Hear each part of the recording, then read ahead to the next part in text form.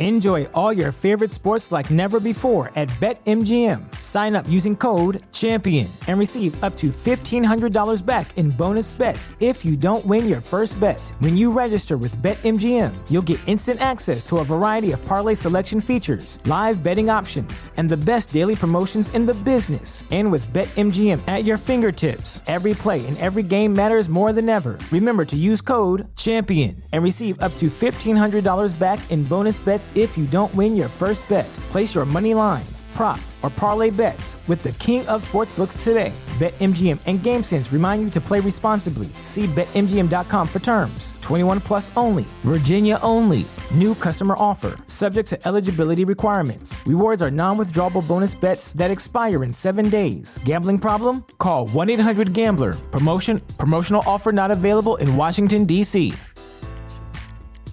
At Parker, our purpose is simple.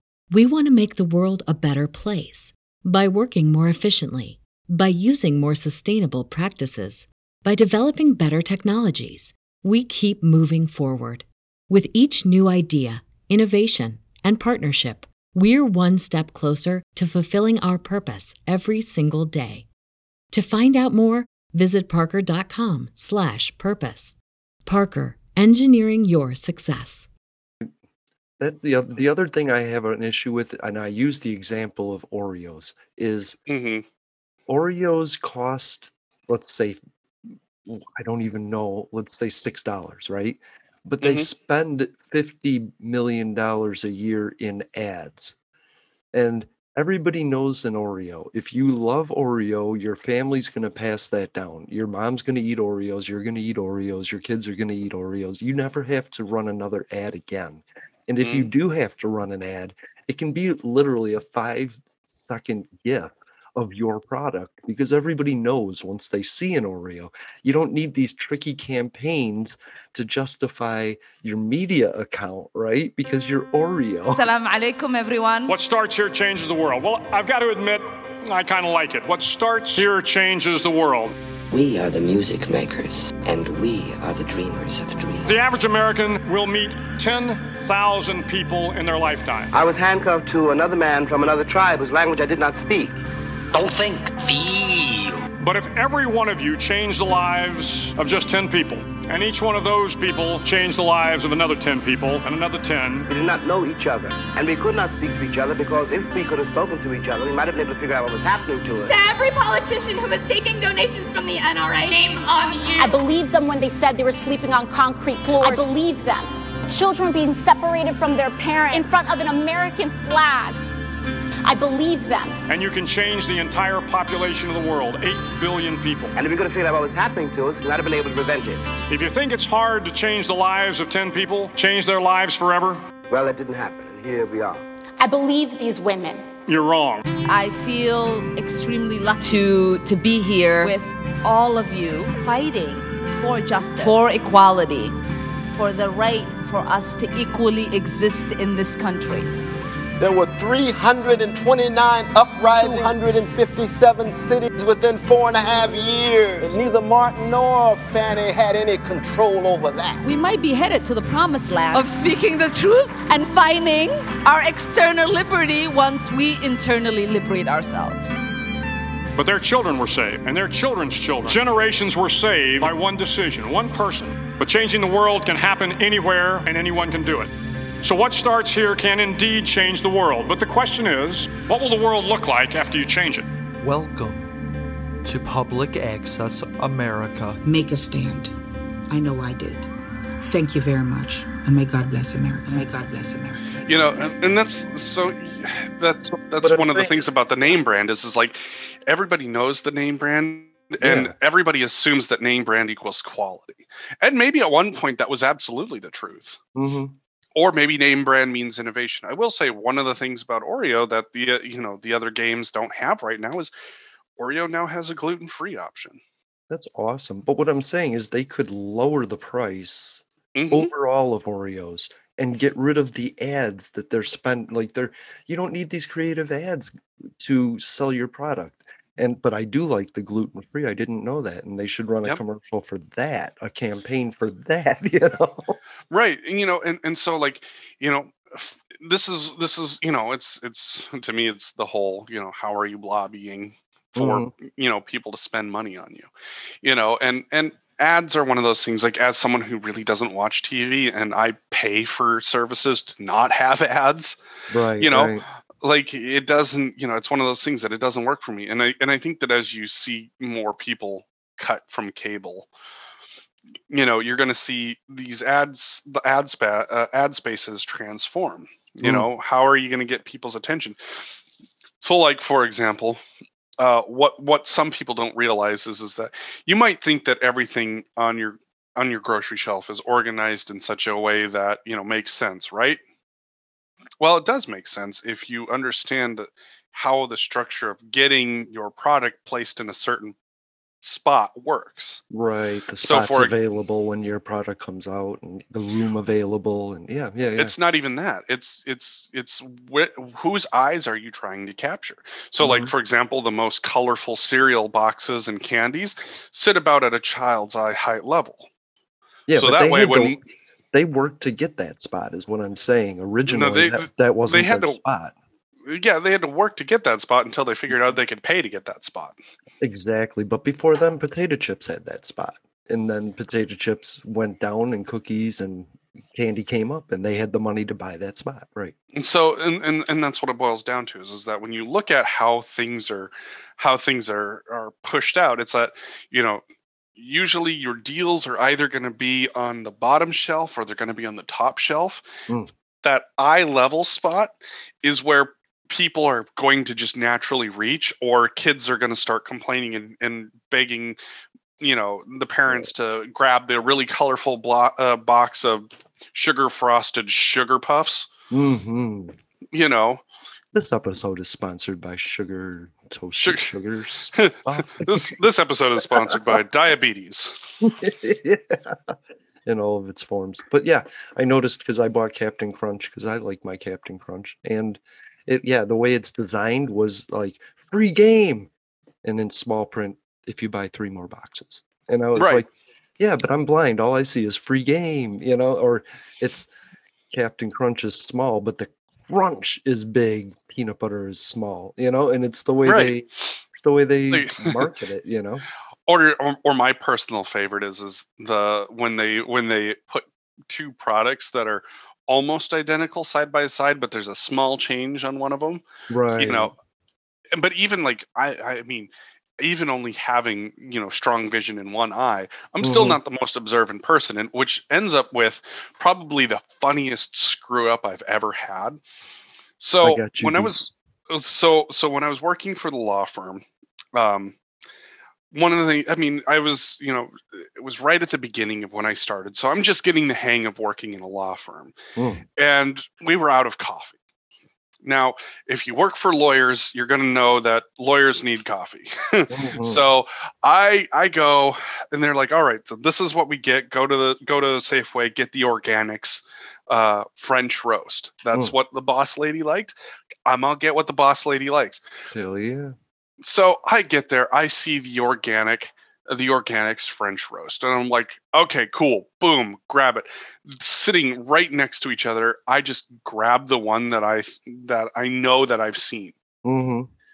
I get back to the office, and I'm like, all right, got new coffee. Boss lady's like, sweet. Goes to make a cup, and I hear, what the hell is this? And I go, oh no. And she's like, do you hate me? Do you want to see us fail? And I'm like, what's going on here? And the entire law firm just bursts out in laughter because I accidentally bought decaffeinated. Wow. And so, of course, for the rest of my tenure there, I was just getting shit about that. But it was funny until I bought the next box. And so then I sat them side by side. And even my boss went, oh, holy shit, I can see why you totally messed this up. Like, there's just a little yellow bar just right off to the side that says decaf. Right. But the box looked exactly identical except for that one little spot. Yeah, they do that with sugar-free a lot and coffee creamers, and yeah, the product is super small on International Delight. I don't know what the flavor is. I'm going to tell you my secret. My blind story. I bought 2 creamers. One was Hershey's chocolate and the other was Fruity Pebbles. I mean, awesome. Because it was the color. I was like, whatever, that's a cool color. I'll grab that. Not even thinking. I never thought in my wildest dreams that International Delight would come up with Fruity Pebbles. Like, so the question is was it any good? It was horrible. That's always the worst. If you picked all the green Fruity Pebbles and put them in a bowl and then shoved them all in your mouth at once, that would be the flavor.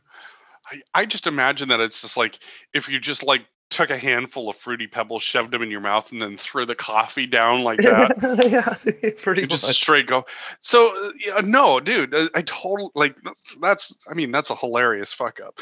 Yeah. But that's one of those things where it's like, I mean, I can, even though like I'm still technically able to see, like my ability to pick up on some small things becomes very difficult. Because we're still men, and our attention goes to shiny objects, not really the details within the shiny object. Well, and also too, it's like, if it were like giant gold bar across the entire thing and it says decaffeinated, I would have been like, oh, nope, I don't want that one. I want this one. But it was just a little tiny little spot. And that's the one thing we need to know. Why wouldn't you? Like, cereal has a giant back panel that they just try and fill with crap.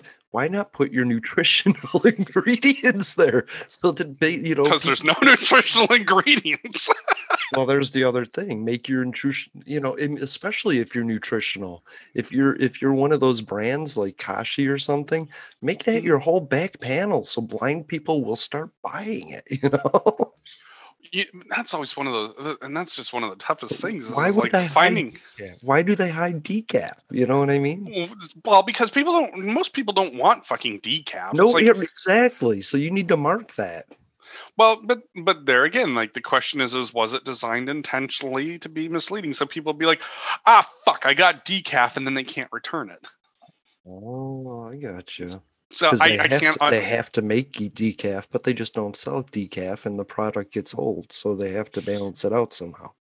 So the question is I can't speak to whether it was intentionally designed like that or not, but I can tell you that I totally fucked up and got the wrong thing because one little bitty little part I just was not observant enough to notice, and then even then after I did buy the right thing and I sat them side by side.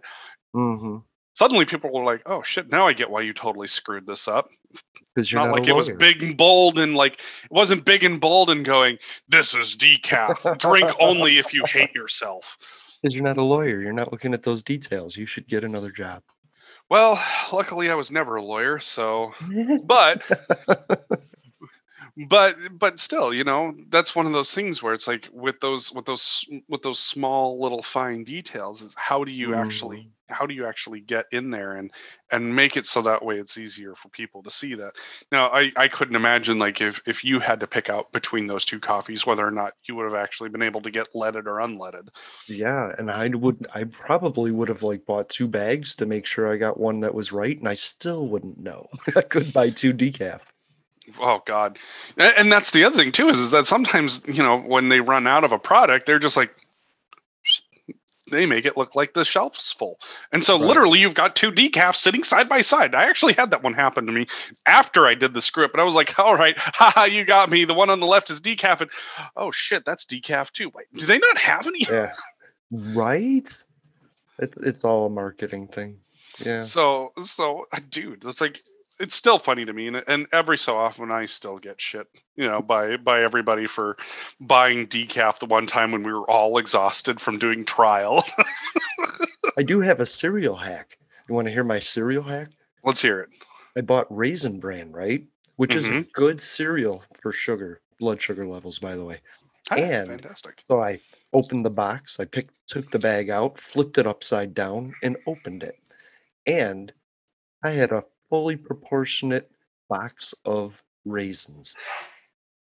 Hey, fantastic. They didn't all get stale because, cereal generally gets stale. And when they're all at the bottom, then they all get hard and you got to I had fresh raisins. It was pretty amazing. So congratulations to Raisin Bran. Turn it upside down. Do that with all your cereals. That way, the dust kind of falls back to where it should be. One of the things that I've really taken into is I like to get like the Malto meal cereals, just straight up bag, no box. Fuck it, let's go. Yeah, I like that. Like I wish that more places had better recycling, because at one point here you could take those bags and recycle them, but well, we were sending off all our recycling to China. We pissed off China, and now they don't want our recycling. So now our city has made it so that way it's trash, even though it's got all these markers that says, "Hey, recycle me." Yeah, I've spent 2 years. I've been spending 2 years separating my garbage and then putting it in the garbage can. Like, well, there's a garbage, a bag full of cardboard. Here's all my plastic. I don't know if they separate it anymore, Right. And I think it just all depends on what your recycling program looks. It's so highly dependent, because like I know that some places are still actually collecting plastics and still sending it out. Our city isn't. Right. It goes into the trash now. And it's like, that really sucks. It does suck. You know what else sucks? What else sucks? Tucker Carlson sucks, dude. So, because I wanted to address it, because I think part of it is I don't think we have a political lean, right? We last Thursday we talked about rationalizing Republicans and stuff like that, and but Tucker said, I'm just going to get to it. He said 3,352 people apparently died after getting the COVID vaccine, and I think it's an important thing to address, and I thought you could help me with that, because honestly, it turns out that means that they could have died in a car accident or choking on a ham bone or a heart attack or a stroke unrelated to the vaccine, but that they just got the vaccine and then died. And I think he did that because he's intentionally doing it to mislead, I wouldn't disagree with you on that. And I don't know if you're a fan of, what is it? It's VAERS, and that is the Federal Vaccine Adverse Event Reporting System. I almost sent that, but I just found that about 11:30 today, and so I threw it in because I heard that, and I wanted to get past the misinformation, but I didn't really give you a chance where you could go look at the data to say, yes, that's what he's doing. So I guarantee you most likely that is not the case, what he's doing. But there's a broader topic in terms of what do these numbers actually look like. So, for example, we have to acknowledge one thing is that there are people who have gotten the vaccine and then have died of COVID afterwards. What does that actually mean? Okay. Right. So what that means is that they call these breakthrough events. These are cases of infection that have somehow managed to break through the protections that the immunity has. Now, this is where it gets absolutely fun. The people that are claiming that, now this is all worthless because, well, people are getting vaccinated and still dying. I would like to remind them that these people, if they're dying from getting COVID while vaccinated, that also means that they would have died from COVID had they not gotten vaccinated. Right. So that's something that people need to keep in mind, number one. Number two, the rates of these breakthrough infections are significantly lower than just getting COVID in the wild without a vaccination. For sure. So you're seeing, mathematically speaking, reductions from 90 to, I believe Israel was reporting 97% reduction in cases of hospitalization. So the fact of the matter is that the vaccines are doing one of the important things that we actually need them to do is keeping hospital beds open. The idea that vaccines are 100% effective has got to be the most asinine thing that I think we as a people have suddenly expected. Right. When all of the vaccines that we're given, starting from childhood, range anywhere from about 81 to 98% effective, depending on the vaccine. Yeah. None of them are 100% effective, but all of them do some very significant things like prevent severe infections or hospitalizations. And these breakthrough cases, this is where there's just not enough data out there yet. From the looks of what they're seeing is that these breakthrough cases are variants. And so more than likely what's happening is that the protections that are offered are higher for, what they call the in the wild cases, but the variants are known to slip by a little bit more. I believe it was with Pfizer and Moderna.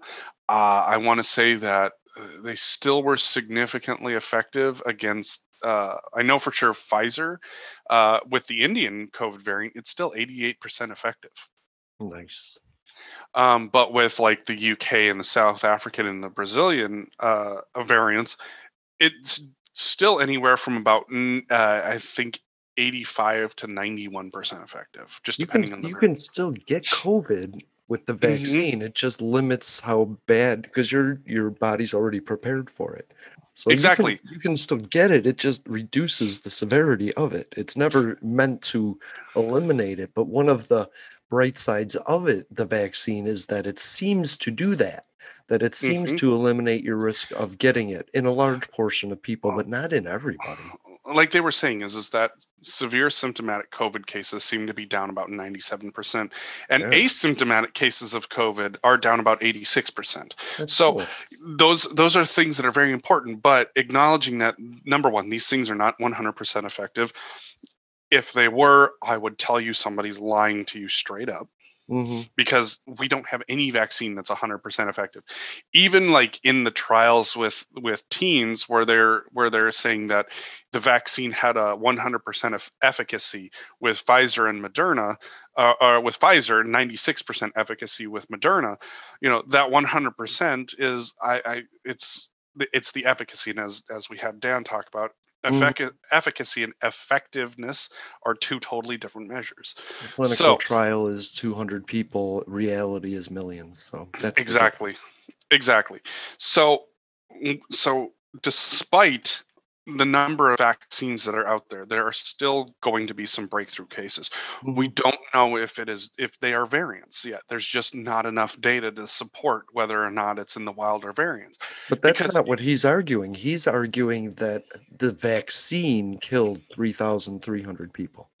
And that's where we have to get into the next portion of this. Is I'm actually dealing with this right now, where I have an uncle that had a stroke about a week after getting after getting his second shot. How is Uncle Tom? Uncle Tom's doing all right. He's I mean, he's going to be going through some life changes, and it's going to be it's definitely going to be. I feel for the family, and I wish them all the best, and I hope, I still do hope that my Uncle Tom has a chance at recovery. I mean, unfortunately it's going to be pretty unlikely, but you know what, if there was ever a chance out there, it's always possible. Now, when it comes to cases of does the vaccine actually kill people, right, two things. Number one, there is very little data to support that within the United States. So we've had cases of blood clots with the Johnson & Johnson vaccine. That has absolutely happened.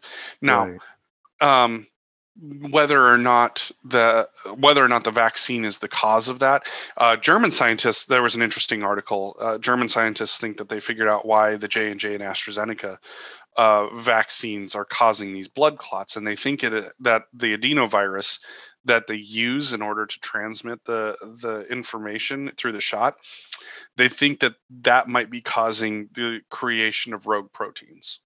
Wow, so there is causality. They think this is not reviewed. There's a possibility. So, but here was the other issue, and unfortunately, I'm not entirely sure what that data looks like entirely for Johnson & Johnson. But initially, the data showed that it was, women primarily from 18 to about 35, which we had talked about. That's also prime time in which, women are on birth control, and birth control has a significantly higher rate of blood clotting. So whether or not there's causality there, that's something else. Now, what most people don't think about is that because these vaccines are so new, there's a lot of effort going into researching them and finding out what's happening. Right. This is another one of those, there just isn't enough information and time to determine all of this yet. And we're going to find out more. And just really quickly in that, before we go too far, what I was talking about, this federal vaccine thing, it's an inroad for data. It's not an endpoint for data. Right. So what it is it's like a real-time ticker of events. And so it's real easy to cherry pick and say, oh, this person got the vaccine, was in a car accident, died after getting vaccine. Yes. You know what I mean? Right. Nobody uses it as an endpoint. It's a collection. It's what you're using, and that's what they used. This system, they used this to find those blood clots. So Johnson & Johnson. So that's what it's used for. It's not used to come up with an analysis in and of itself. So now this is where it gets fun, is because the question is are issues that are coming up because of the vaccine, or are they because of external factors? Mm-hmm. Unfortunately, part of my family is not going to believe this when conversations have come up and said that my uncle was apparently they wanted to put him on cholesterol medication and blood thinners a year ago, mm-hmm. is what we've come to find out from one of my cousins. So he was having issues well before he got the shot and was supposed to be on medications before he got the shot. So now here's where the grand question is if he had been on these medications and had talked with a doctor before getting the shot, is there a chance that they would have said, you might want to hold off on taking the shot because you might be at a significant risk of any sort of adverse health reaction? That's entirely possible. This is one of those things where the system cannot determine whether or not people are unaware of their health or are aware of potential issues but neglecting it. Right. So this is one of those things, like we can't necessarily determine initially who is aware and who isn't aware. It's just not a thing. Right. And so unfortunately, in the case of my uncle, the likelihood that the vaccine caused his stroke it becomes mathematically, statistically unlikely.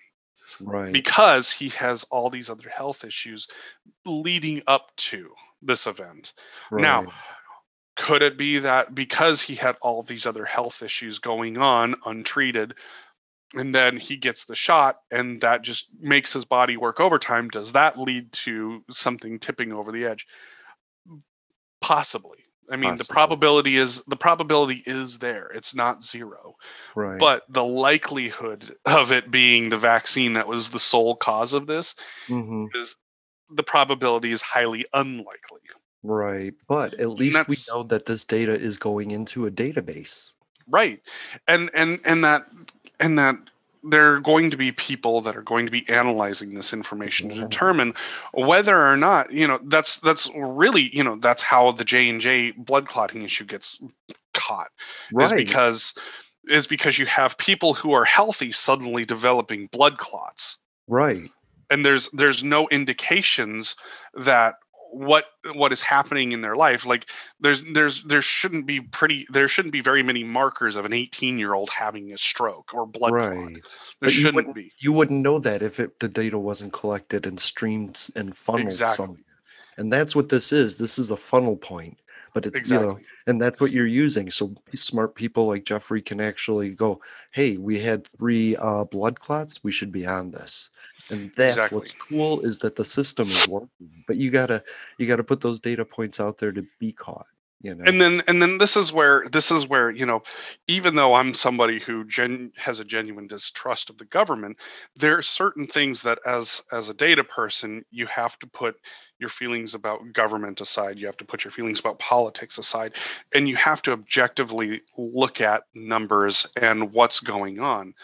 The reality is that these numbers don't care about party line. These issues don't care about whether or not you think the government is out to get you. That's because in the end, these data points are going to help determine, is this an effective vaccination strategy to change over into these mRNA vaccines?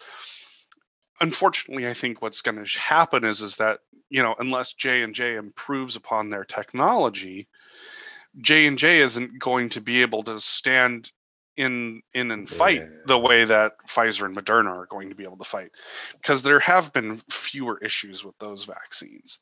J&J has had health code violations. They're trying to get factories in Baltimore up to date. It's really a mess over there. So that's where like all of this data comes in, and you have to look at it objectively. And when you see cases like this where there's a stroke, you have to investigate whether or not there's any history there that would determine if somebody has health issues or not. So if you go in and you say, all right, we're going to look at this person who had a stroke, and you go, ooh, they weren't being treated for anything. They're not on any medications that would treat any of these symptoms. Now let's look at their hospital visit history. Let's look at their blood test history. Let's look at any number of data points that may have been collected to determine whether or not they've actually had any sort of health issues that could say that there is a factor here. And that's a reality with the J&J shots is that the reason that they got paused was because there was a number of healthy people that weren't on anything medication-wise that would be treating these people for blood clot issues. And so that in and of itself says, hey, there's likely an issue here where the vaccine is probably to blame. Unlike where, unfortunately in the case of my Uncle Tom, he was supposed to be on medication. He saw a doctor. He was supposed to be doing all of this follow-up. And had he been on this medication, the delta in which they would have made the decision on whether or not he should be vaccinated would have changed. Like the likelihood of, should I get vaccinated if I have all of these heart issues, they would have been like, we're going to have to use some extreme caution. We're going to have to make sure that, as far as being on your medication, that you're healthy and stable. Yeah. We haven't done the study on heart disease patients yet. You know what I mean? So the reality, and then we also have to face the other reality too, is that there are going to be cases where someone has anaphylaxis and they're going to die from the vaccine. That does happen. I mean, luckily, the way that they've set this up is they've, wherever you're getting vaccinated, they have people there that are prepared to treat you and get you stable, so that way you can get to a hospital. And anaphylaxis isn't a death sentence. It's a condition that can be reversed pretty quickly. Yes, exactly. But, and for some people, there are going to be people out there that know that they can't get the vaccine because they will have anaphylaxis. And that's exactly why we get vaccinated, is for the people who can't. Right. There's plenty of cases out there, even in the vaccines that we know and we quote unquote trust, that we've taken since we were kids. And those vaccines are not available to other people because of anaphylaxis issues. Yep, it happens.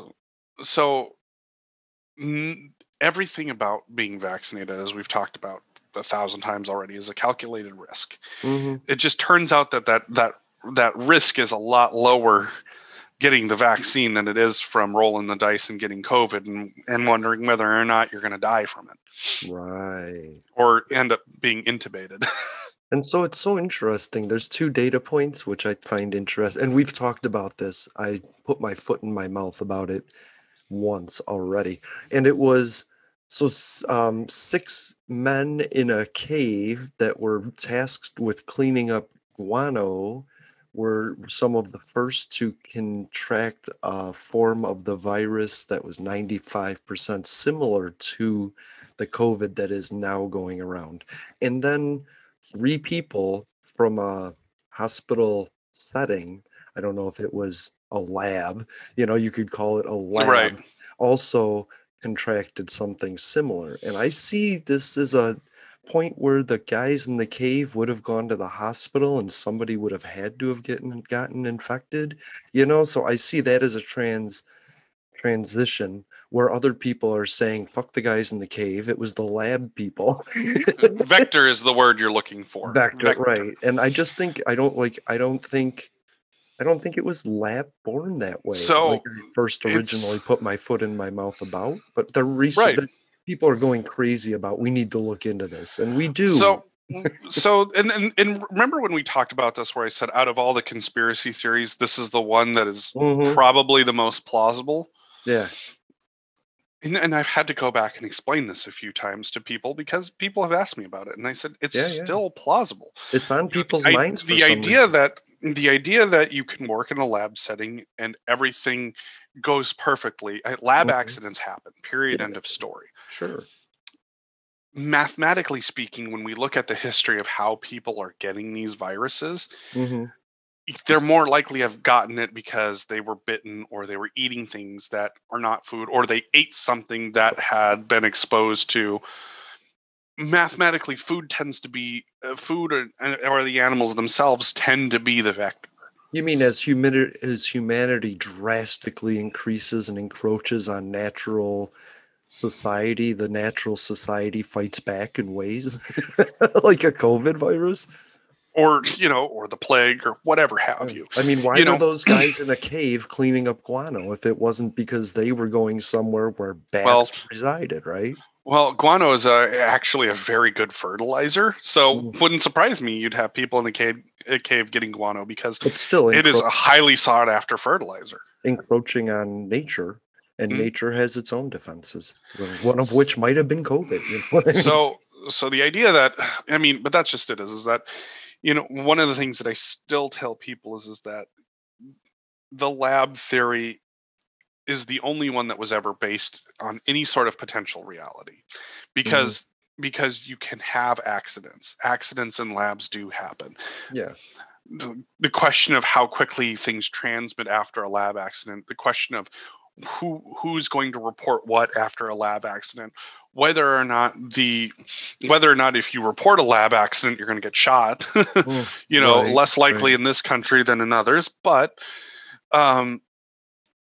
in the end, when I say that it is plausible, I mean it is the only one that wasn't like, it's a weaponized thing. No, it's not. It doesn't have enough body count in order to be weaponized. Well, it was born from 5G. No, it's not. That's not how radio waves work. No, that isn't. And one thing is that these labs are built to find viruses and progress them. Like that's what they do to find their weaknesses and to find their potentials, is put them through their paces, their lifespan. So yes, they wanted to mutate as many times as possible in a lab setting, as opposed to what Corona did, which was do that same thing out in the public. Right. But still, I think that when they finally do, because Biden has ordered that there's a full intelligence research on the lab setting, based on some of the information that's coming out there, what the World Health Organization said was that there were dozens of variants of coronavirus running around China by December. Right. And that there's a potential of some people being hospitalized from COVID-like symptoms in like November. That's what makes it COVID-19 and not COVID-20. Exactly. But the idea that there would be dozens of variants running around China by December, if the idea is that it came from a lab, you would have had to, the idea that you would have that many variants within a short period of time is mathematically a lot less likely, which means that the exposure would have had to have happened earlier. So most likely you're looking potentially anywhere from, back to July of 2019, where the first exposures potentially start. Okay, maybe I just think a weakened baby virus could have bounced around and died off and mutated, and they just didn't notice it. I mean, and that's just it. Is that it's hard to say because unless you have a bunch of samples from people being sick with these symptoms and can go back and test, I mean, the only thing that we're going to be able to do is try to operate under the idea that certain groups of people that had certain symptoms were probably carriers of COVID. And that's going to tell us whether or not, quote unquote, it came from a lab or came from the wild.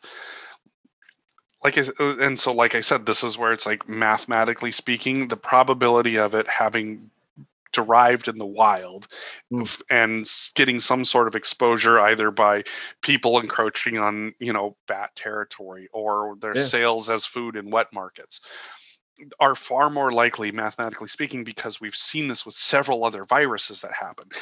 Ebola is another great example. Ebola outbreaks happen because people start eating bats. We know that vector. SARS, the original one, happened because bats had been eating or had gotten into contact with some type of bird, and those birds were being sold on the wet market. Right. And so then that ends up, with that SARS outbreak in 2002. MRSA is another one, where that's animal derived. The idea that guess what? SARS, MRSA, COVID, same thing. Mm-hmm. They're all the same virus. I mean, they're all coronaviruses. They're all coronaviruses. Yeah. So the idea that, it takes a lab leak for something like this to happen is statistically unlikely. Right. Especially when we have far more proof that diseases born this way are actually natural pathogens that happen. Right. Exactly. An old lady has aches in her bones and she's 84. She doesn't know it's a virus. She just thinks it's her age, and so she just doesn't know and passes it on. It happens. It happens all the time. It's happened throughout centuries, Black Plague, everything. It's all from our lack of understanding of science. You know what I mean? Absolutely. And that's just it, is that it's our contact with the wild. It's the idea that, oh, well, this should be safe. This should be fine. I don't need to take any precautions. Yet, how many of our parents told us, when there was a dead bird on the ground, don't touch it. Me, right. Definitely don't touch it. I hate animals because of what they carry. I'm not scared of a raccoon, motherfucker. I'll hit you with a shovel. But all those fleas that have been sucking your blood, jumping on me, I don't want that. I mean, there's still on average 10 cases of Black Death plague in the United States every year. Wow. Because prairie dogs carry the plague. It's just that, after 1,000 years, the plague isn't lethal to us anymore and can be treated by simple antibiotics, it turns out. Right, because the majority of the population isn't hunting and eating prairie dogs anymore. Right. And our shipping systems are a lot different. Our health systems, our sanitary systems are a lot different. Yeah. A lot of things changed, but there are certain things that haven't, and that's how quickly things can be transmissible. Sorry, I'm on this idea now of just making prairie dog burgers and selling them to Trump supporters and say, don't believe the science, you won't get the plague. Listen, you have any idea how many prairie dogs you would have to shoot in order to make a burger? No idea. Oh, God. Debbie's gagging over here at the idea of having prairie dog burgers. I don't blame them. I don't blame them one bit. Yeah. Hell no, I wouldn't. That is no. That's like back in Montana, we have mourning dove hunting season. And I'm like, you don't have any idea how many mourning doves you would have to shoot in order to make a dinner? Yeah. Well, the daily limit is 8, and each breast is like a fucking chicken nugget. So no wonder the daily limit's 8, because you have to shoot 8 of the damn things in order to have one meal. Wow. It's like... So prairie dogs, no prairie dog burgers. Okay. You turn them into hot dogs. Can we also say prairie dogs? Wait, no, that sounds bad. Can we get rid of that commercial for wet teddy bears too? Because that grosses me out. Wet teddy bears? What the fuck? Have you not seen the Liberty Mutual wet teddy bears commercial? I have not, and that just sounds... Well, you don't get to see commercials. See, I'm stuck because I can't see when the show comes back, so I can't fast forward through them. And there is some horrible commercials out there. Oh, dude, there's some fucking horrid commercials out there, and I don't know. But they won't ever be in our shows, by the way. Listen, we're gonna have a talk if we have a wet teddy bear. Right. So really quickly, I did have a note here, but it takes a century. Like, there's a lot to it. All right. So I'm just see what we got. I don't know. It's the filibuster. Right? Oh, the filibuster. The filibuster. And I just want to say there's some history to the filibuster, but what really struck me as a number that I thought we could concern ourselves with was the fact that I'm trying to find it in this giant note. I tried doing the history of it, right? No. And all right, it's been used 2000 filibusters have been used since 1917, and about half of those have been used in the last 12 years, but there is 161 exemptions to the filibuster. One of those is reconciliation. The other is in regards to military base closings, stuff like that. And so it's not like it's this precious thing, this precious artifact that the Senate has that they're stuck with. And in fact, in 1969, it was only spoken filibusters, but in the early 1970s, the silent filibuster came about. And as long as 41 senators threatened a filibuster, it could block something. And, But I mean, since then, 161 exemptions have come up. And I don't understand why we can't put voting rights in one of those exemptions. Both parties have done it. So it's non-political, it's non-partisan, it's a tool that's being misused, but if we're going to misuse it, can we categorize voting rights in it? You know? So this is one of those fun ones. Having done parliamentary procedure, you don't have the filibuster in parliamentary procedure. What we have is what we call a limiting vote. And so basically it's recognized that whatever you're voting on is going to limit the rights of the members. And so that means that you have to get a certain threshold of votes in order for something to pass. Yeah. So in which case, you know what, if you're going to set this up as something that limits the rights of the members, then absolutely, you should have to hit a threshold. But if your only threshold is that you want to talk on it till it dies, I'm sorry, that's not limiting the members of limiting the members' rights. That's just being an asshole. Filibuster is what ends debate and starts the vote. Just so we know where it fits in. Like, they're allowed to debate a bill all they want, which they don't do anymore. They just start with filibuster to end the debate when they don't. And I don't like the silent thing. You know what I mean? I think they should have to stand there and filibuster, and then when they're done, vote. You have a chance to make your case. If you're that passionate about it, stand there for 24 hours and tell us why. But don't sit there and read green eggs and ham, Exactly. And the filibuster is just bullshit. I don't think that it has any place in modern politics. Right. What you need to do is you need to decide whether or not a bill is going to limit the rights of members. Right. Because that is a very real issue. And if it's going to limit the rights of members, then yes, you have to hit a certain threshold. Now, in parliamentary procedure, we have what we call a supermajority vote, which can be 67% or 75%. It just depends on how you want to set it up. It was 75% originally, but then in 1917, they knocked it down to 60 members. Right. So in which case it's like, you need to set it up as a limiting the rights of the members. And if that's all it is, and if it's not going to pass because it can't get 60 votes, then so be it. That is perfectly acceptable to me. But the idea that you can talk on something until it effectively kills it, that's just bullshit. That's not actually contributing to constructive debate. In parliamentary procedure, we have a lot of ways to send things back for reconsideration. We have a lot of ways to send things back to be reanalyzed, redebated, and kill things in other ways. Yeah. If you can get enough votes. The idea that talking it to death is acceptable, basically what you're relying on then is you're relying on a couple of people to be able to just completely destroy something that they don't like.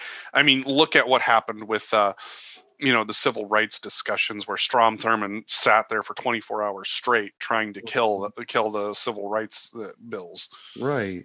But how did it do that? Wouldn't when he's done just mean now we're voting? Like, how does it kill it? If you talk for a month, when you're done, that just begins the voting process finally. Yep. And so basically what it boils down to is that you have to have enough people there that are going to do their job. And what you saw was you had 54 vote in favor, 35 vote against, and then a whole slew of them that just were like, fuck it, I'm not showing up. Right. And still getting paid $2,000 an hour to not vote on something as critical as that. Right. So to me, it's one of those things where you can get rid of the filibuster, but still provide mechanisms in which something can't pass unless it reaches a certain threshold. Okay. It's something that they do all the time anyways. So why not just memorialize it in a voting fashion? Okay. And that way you have to recognize whether or not it's going to limit the rights of members. Okay. So what would you say to Joe Manchin and Kyrsten Sinema, who are just dead set on not getting rid of it?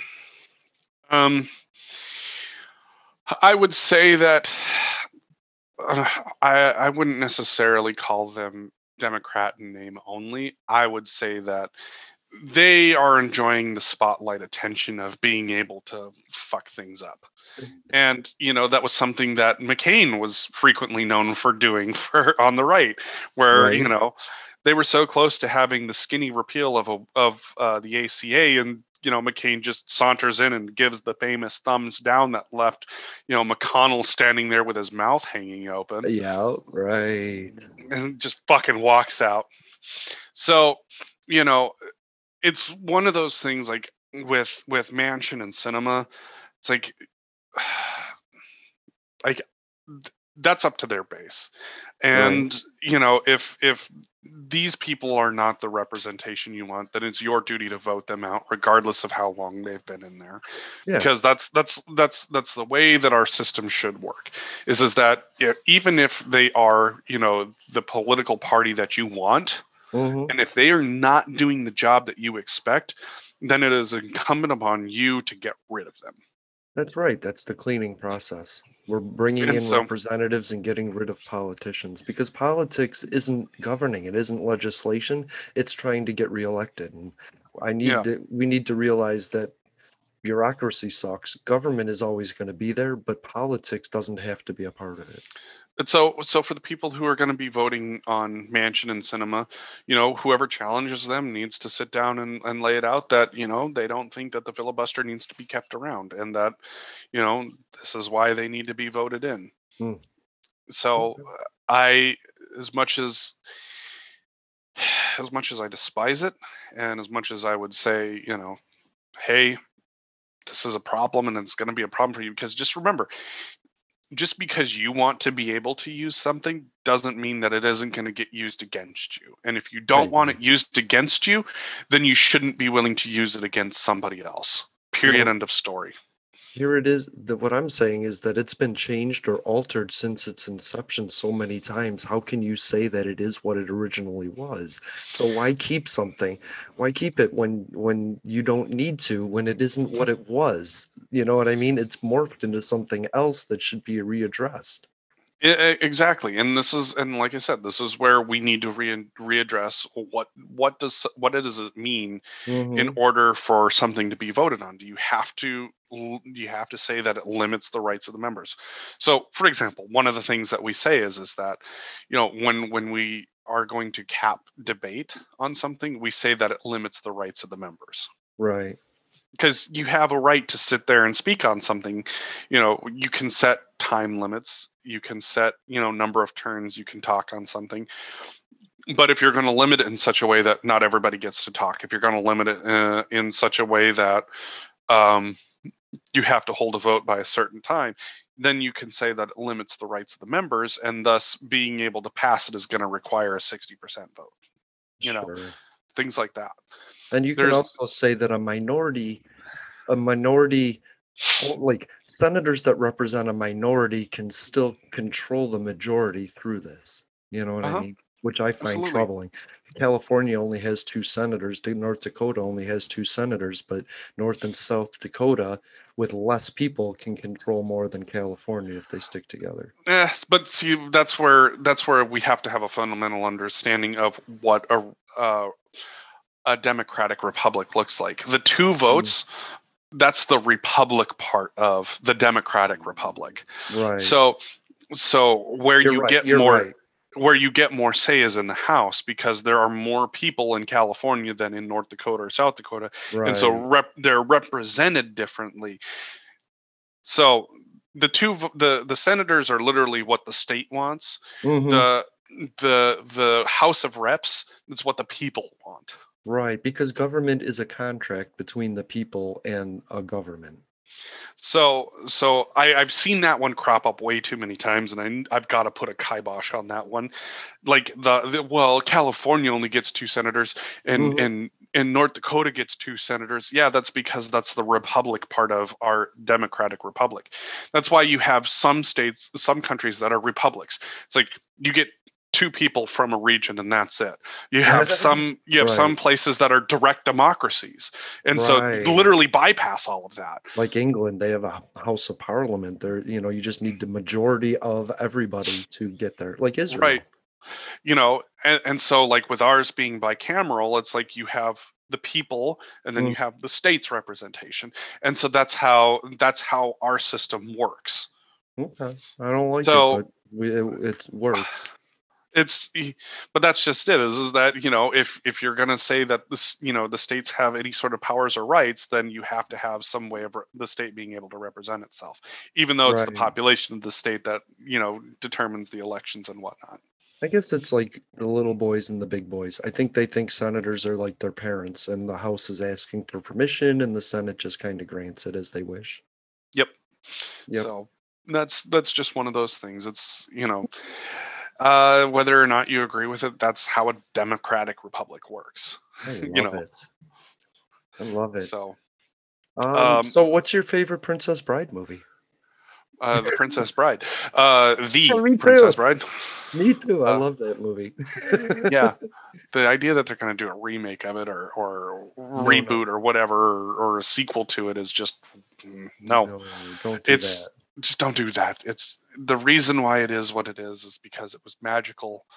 And if you come in there trying to do something different with it, there are very few cases where you actually get something that's going to be as good as the original, and especially after so long. Yeah. Okay. I love that. I had no idea they were going to do an original. So I don't know. I don't know what it. I've heard that it's a remake, a reboot. I've heard that it's a sequel. I've heard so many things about it, and the answer is don't. Just don't. Just don't do it. Just don't. So I want to shout out. What is it? I've been trying to figure out this word. Foozled It, the comedy podcast, and they're on Twitter at Foozled It, and they've been reposting and retweeting a lot of our podcast tweets, and I want to appreciate them. So thank you to all of them. They're in our notes. And I found this Loner podcast, and it is at Loner Podcast 1. And I shouted her out, and she thanked us and shouted us out, and we shouted her out. And now we're friends on Facebook, liking each other's stuff. So, hey, the Loner Podcast is awfully great. Because, podcasting isn't really censored, Jeffrey. And that's why I think we have a role, because media does what the sponsors tell them to do and what executives think is best for their bottom line, but we don't have a bottom line. So I think we really haven't had a line. So I don't really care. I can go against Rupert Murdoch as he owns CNN or as he owns Fox. Right. But thank you for being here. Is there anything you wanted to end with? Hi, Devi. I think it's nap time. Yeah, I think so too. I've just got on the couch. I've just got Billy over here just chilling and needing some love. I love it. Well, go love your dogs. Everybody should go love their dogs. Oh, yeah. I'll end by telling you this. There's a tweet that's super popular on our Twitter about rescued dogs from South Korea. They were in the dinner market. They were plans to be eaten, but we rescued them and brought them back to America, and now these dogs are available for adoption. Hey, go get yourself a good adopted pet. It's wet market. You never know. You might get the next COVID dog. Oh, Billy's like, no, don't say that. No. I don't. No COVID dog. No, I'm the good dog. I am the good girl. Yeah. See. All right, love you. Go take a nap. Alrighty. Bye, Billy. Bye, Jaden. To those who would tear the world down, we will defeat you. This is our moment. This is our time. To those who seek peace and security, we support you. Yes, we can. And to all those who have wondered if America's beacon still burns as bright, tonight we prove once more that the true strength of our nation comes not from the might of our arms or the scale of our wealth, but from the enduring power of our ideals, democracy, liberty, opportunity, and unyielding hope. Let me tell you something you already know. The world ain't all sunshine and rainbow. It's a very mean and nasty place, and I don't care how tough you are, it will beat you to your knees and keep you there permanently if you let it. You, me, or nobody is gonna hit as hard as life. Ask not. Yes, we can. What your country can do for you. I have a dream. Ask what you can do for your country. My poor little children. Yes, we can. One day live in a nation where they will not be judged by the color of their skin, but by the content of their character. I don't have to tell you things are bad. Everybody knows things are bad. It's a depression. In this lifetime, you don't have to prove nothing to nobody except yourself. It ain't about how hard you hit. It's about how hard you can get hit and keep moving forward. How much you can take and keep moving forward. That's how winning is done. Welcome to Public Access America. Yes, we can. Now on Instagram and SoundCloud. I wanted to run out of that tunnel for my dad. On Twitter. Prove to everyone Apple Podcast, the Stitcher Smart Radio app, Potable, and Spotify. Yes, we can. Public Access America. History in the making. Making history in the making.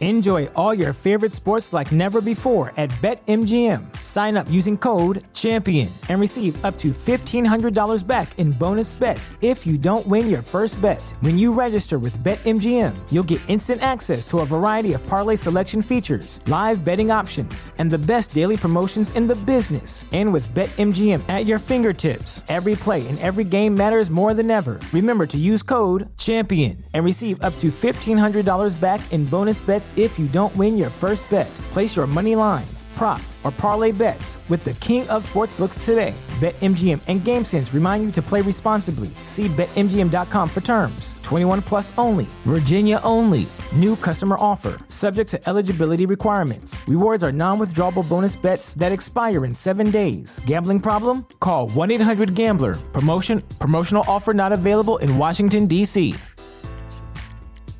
At Parker, our purpose is simple. We want to make the world a better place by working more efficiently, by using more sustainable practices, by developing better technologies. We keep moving forward. With each new idea, innovation, and partnership, we're one step closer to fulfilling our purpose every single day. To find out more, visit parker.com/purpose. Parker, engineering your success.